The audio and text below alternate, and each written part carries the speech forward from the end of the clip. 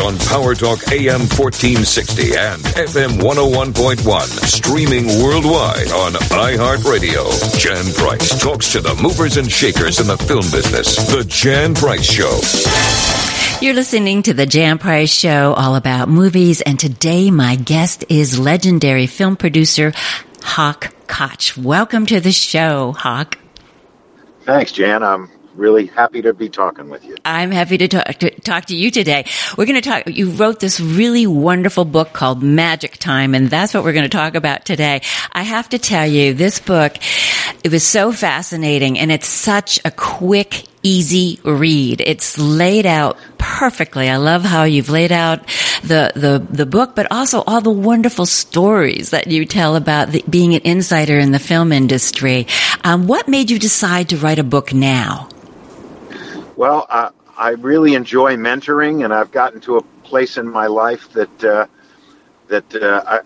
I like to hopefully inspire some younger people and people who have had relationships with their fathers and mothers, and who hasn't, right? Or with your sons and your daughters, that hopefully give some clues as to what I was able to do or not able to do, and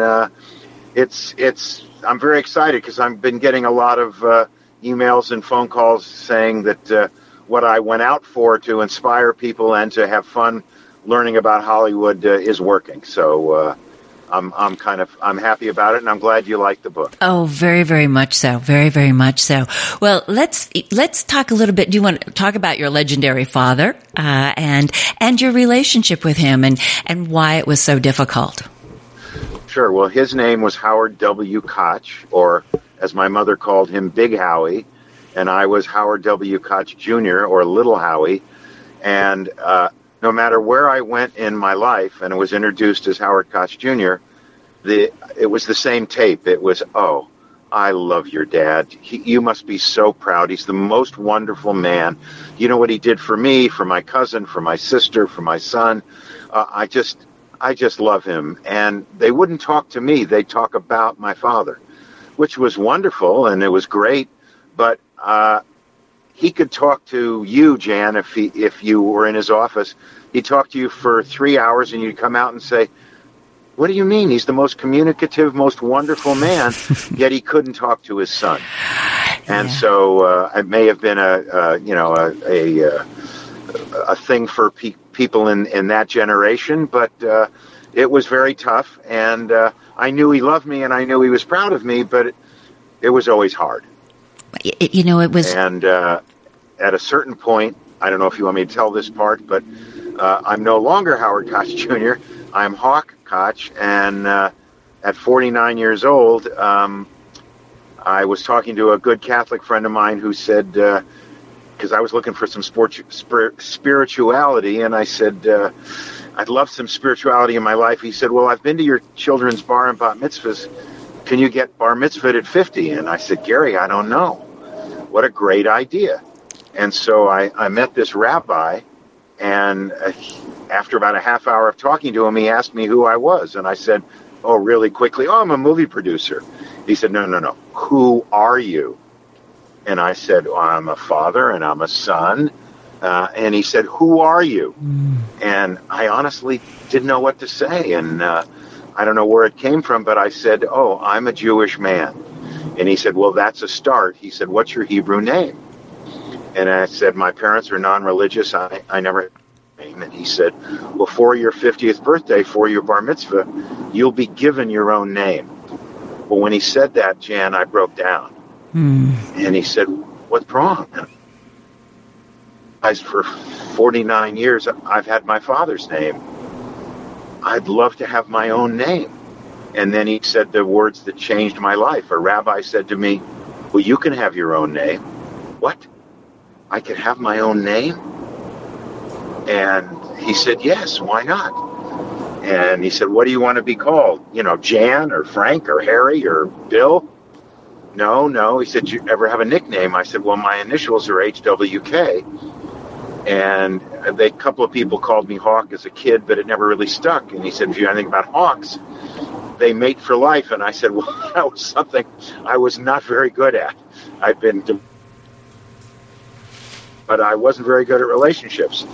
And he said, they also can see from horizon to horizon, and they can see like a rabbit a half a mile away. Wouldn't it be great if you could see the panoramic of your life and the detail always at the same time? And I thought, wow, that's pretty cool.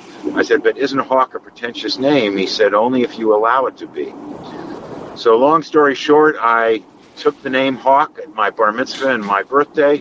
I met my wife, Molly, who co-wrote the book with me. We've been together 23 years, so this Hawk did mate for life.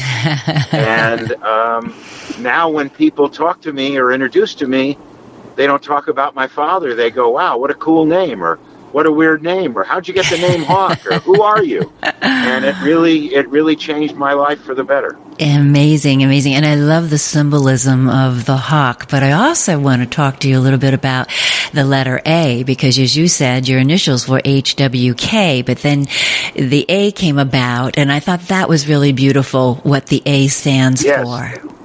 Yes. After the rabbi and I talked, I went up to Telluride, Colorado to kind of spend a few days to go, wow, can I do this at 50 years old? Can I, I have 3 kids, I've got friends, I've got business. Everybody's going to go, how? And I was walking, and there was a Native American who was selling little trinkets. There was this one little silver rectangular piece that you wear around your neck, and it had a lightning bolt, a cloud, and the word listen. And I asked the Native American what it meant. And he said, do you know how we listen, how all of our senses are awake and aware between the lightning and the thunder?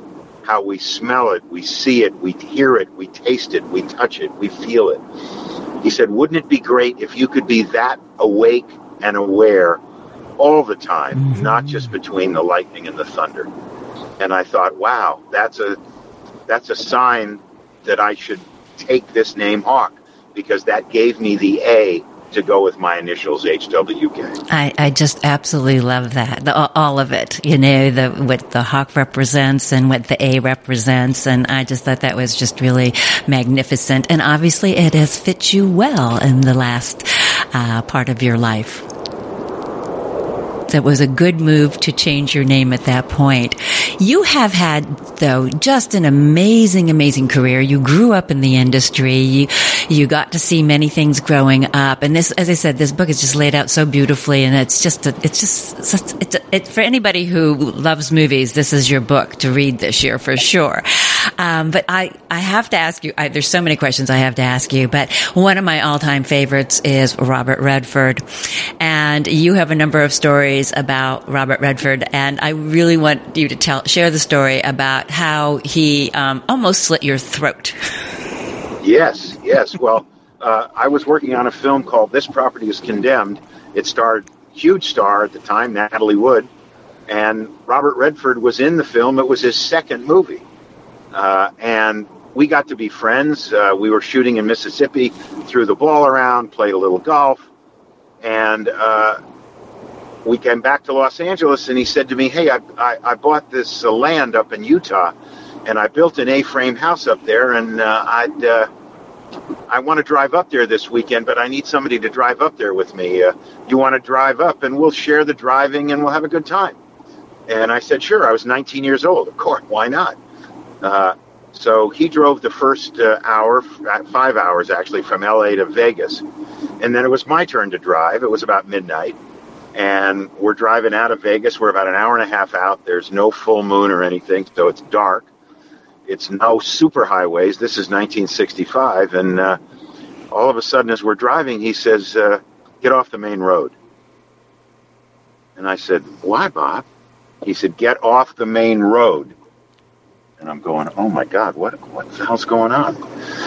So I got off the main road, and I'm on a side road. And we're driving for a couple of minutes, and he says, turn right here. I said, Bob, that's a dirt road. He said, turn right here. Man, I am stiff. I know this guy 8 weeks. He's an actor. What's going on? Turn onto the dirt road. We're on the dirt road for a minute or so. He said, pull over. And all of a sudden, he takes the gear shift, and bang, He throws it into park. He grabs the car keys. He says, "Get out." Well, in the cartoons, where your heart is coming out of your chest. Yes. That was me. And he gets out on one side of the hood of the car, and I get out on the other side. And I'm looking at him, and I'm looking for a gun. I'm looking for a knife.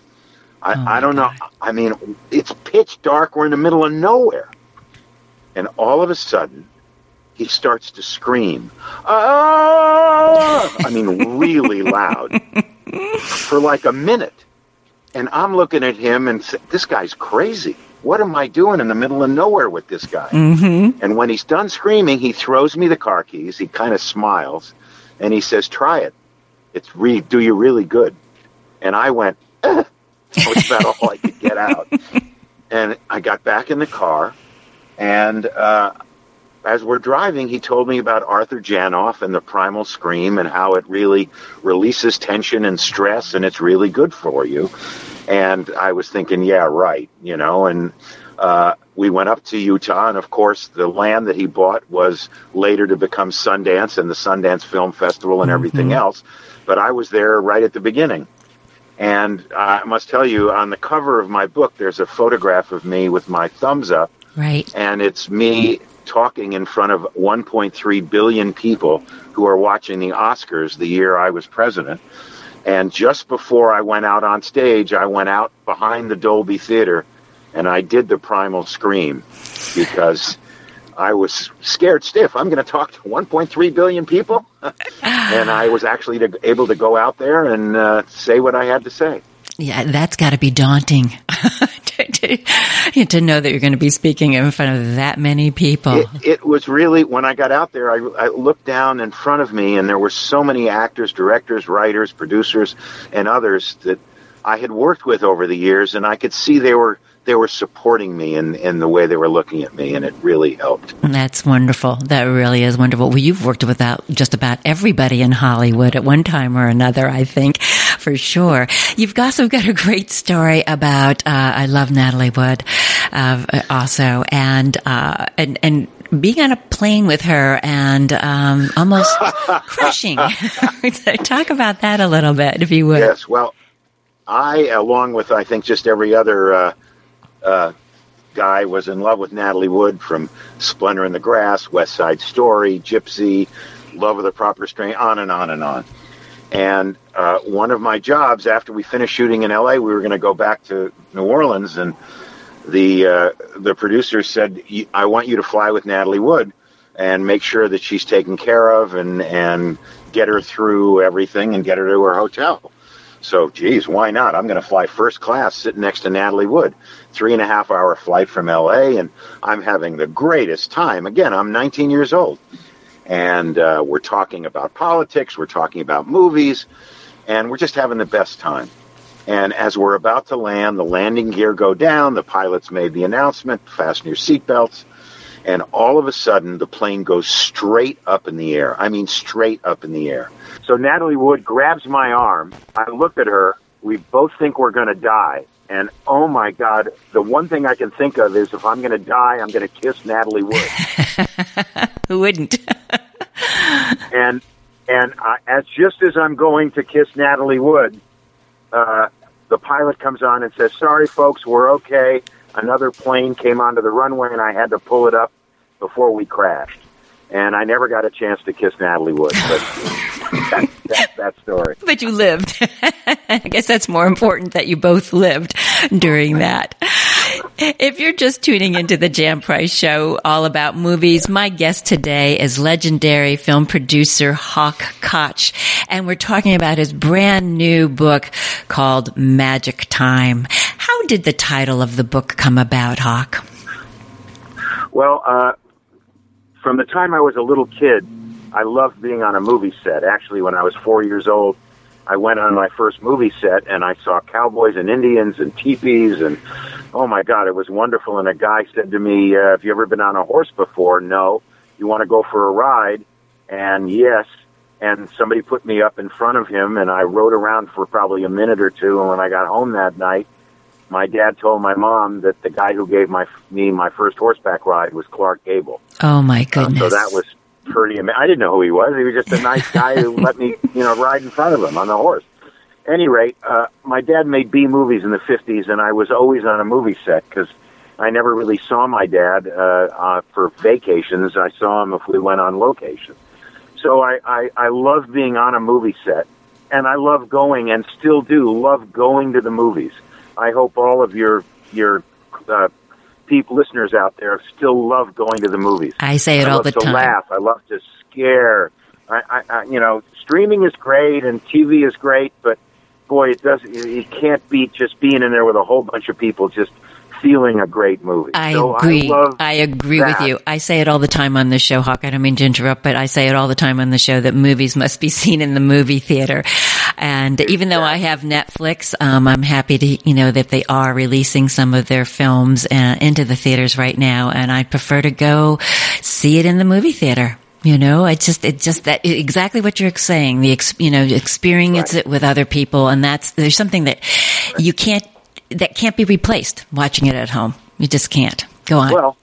Well, I mean, hello, how many thousands of years have we been in a communal experience telling stories? Yes. And to do it alone, try and laugh as big a laugh or as much fun as you're going to have watching Blazing Saddles or Young Frankenstein. I don't know why I'm doing Mel Brooks right now. I love Mel Brooks. But, alone or you can be frightened on it or Get Out, but you certainly can't be as frightened or screaming with everybody else and come out of the theater, or a great movie like Moonlight or Green Book or whatever movie you want to talk about. And then I was lucky enough to work with Jack Lemmon, and Jack Lemmon had a mantra. Just before every time he was going to shoot, he'd say out loud, "Magic time," and that would allow him to get into character and be focused. And I took that throughout my life. I didn't say it out loud, but I said it quietly to myself when it was time to film a movie or I was going to get out on stage and do a talk. I'd say "magic time," and that got me focused. So those three things, I felt like that's the reason why magic time is such an important saying for me. I love it. And you're right. There's again many, many meanings to that. And, but movies are magic time. You are creating magic. And, so that's why I love it. I'm going to start using that myself now to get, myself focused before I, record my shows, I guess, from now on. I love it. Great. The story that one of the funniest stories I thought in this book, and I just thought it was just amazing, was Roman Polanski and Jack Nicholson when they were filming Chinatown, and the Lakers game was on. Do you want to tell us a little bit about that? I thought that was just hysterical. Sure. We were filming Chinatown. I was the assistant director. I had worked with Roman on Rosemary's Baby, and so we were shooting, which at least I knew that, man, this is going to be a hell of a movie. And Jack said to me, "Hey, Bullhorn." He called me Bullhorn because I didn't need one because I had such a loud voice. He said, can you get a little TV for me, one of those little Sonys? The Laker game's on Friday before we wrap, and when I'm not shooting, I want to watch the game. I said, "Sure, Jack, I've got one at home." So I brought in a little black and white Sony TV to put in what we call knockdown trailer on the set. And he's watching the game. It was in Boston, so it was a big game against the Celtics. And we're ready to shoot the last scene of the night. It's around 6:15, 6:30. And I said to my assistant director, "Go get Jack." And she came back. I had a female second assistant, Michelle Adair, and I'm very proud of the fact that I've always been very, very gender open and diverse open. Great. And Michelle came back and said, "Jack's watching the game. He doesn't want to come out yet." And Roman heard that, and he said, "Howie, come on, go get Roman. Go get Jack." So I go back to his knockdown, and I said, "Jack, come on, we got to shoot." He said, I will in a minute. There's only, oh, my God. I said, "What happened?" He said, "Jerry West hit a shot. We're going into overtime." And I'm going, "Oh, God, overtime." So I go back to Roman, and I say, "Roman, he doesn't want to come out for a few minutes because it's overtime in the basketball game." He said, "Overtime in the basketball game? It's overtime for us shooting. I got a party to go to tonight. I'm giving a party at my house." So I go back, And I said, Jack, come on. He won't come out. I go back to Roman again. Roman comes out, goes to the set, to the dressing room, and says, Jack, come on. His door's locked. Nobody can get in. And he says, come on, Jack, we got to shoot. I got a party. He said, Roman, ooh, what happened? What happened? Double overtime. Oh, no. So, Roman kind of turned the thing around. He said, okay, Jack, all right, I give up.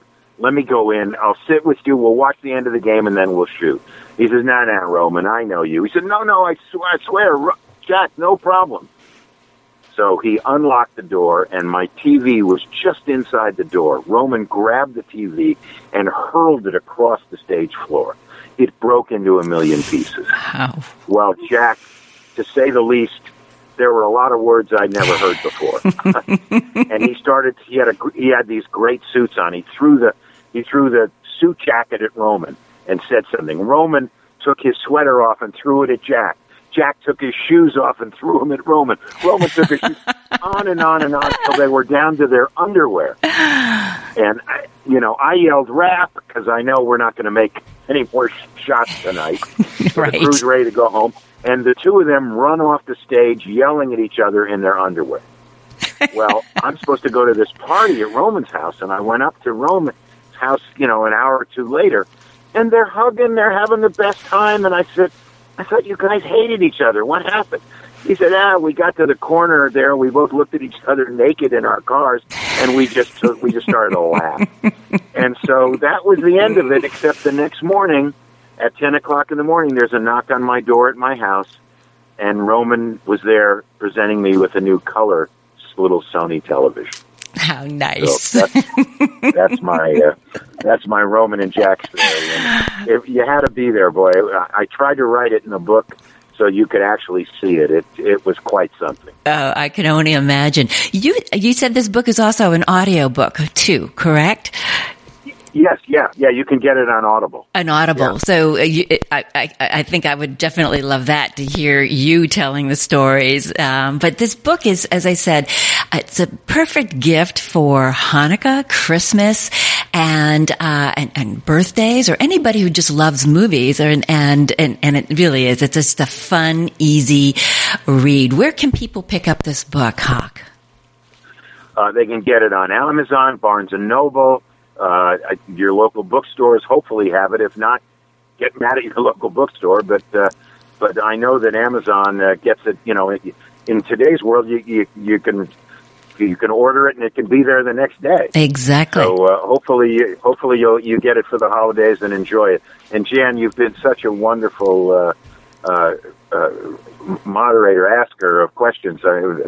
And I'm so excited that you love my book. Oh, thank you. Well, thank you. It's my honor to have you on the show. It really is. And happy birthday. Oh, thank you. You're welcome. Coming up. Yeah, today. Well, today. This show's going to air on your 14th. birthday. It's going to air on your birthday. Yeah. So happy birthday. Yeah. I would love to have you back on the show because you have many, many, many more stories. And I would love to have you back on the show and get into some of the other stories that you write about in your book. Anytime. Great. Give me a call. All right. Thanks, Hawk. You've been listening to all the best. Happy holidays. Thank you. Happy holidays to you too, and happy birthday. You've been listening to The Jan Price Show, all about movies, and my guest today has been legendary film producer Hawk Koch. And if you have missed any of The Jan Price Show's all about movies, you can listen on my website, thejanpriceshow.com, on iHeart's podcast channel, Spotify, Google Play, iTunes, Podbean, and YouTube. So there's no reason why you can't listen to the show. We're also on your smart TV. Thank you for listening. On Power Talk AM 1460 and FM 101.1, streaming worldwide on iHeartRadio. Jan Price talks to the movers and shakers in the film business. The Jan Price Show.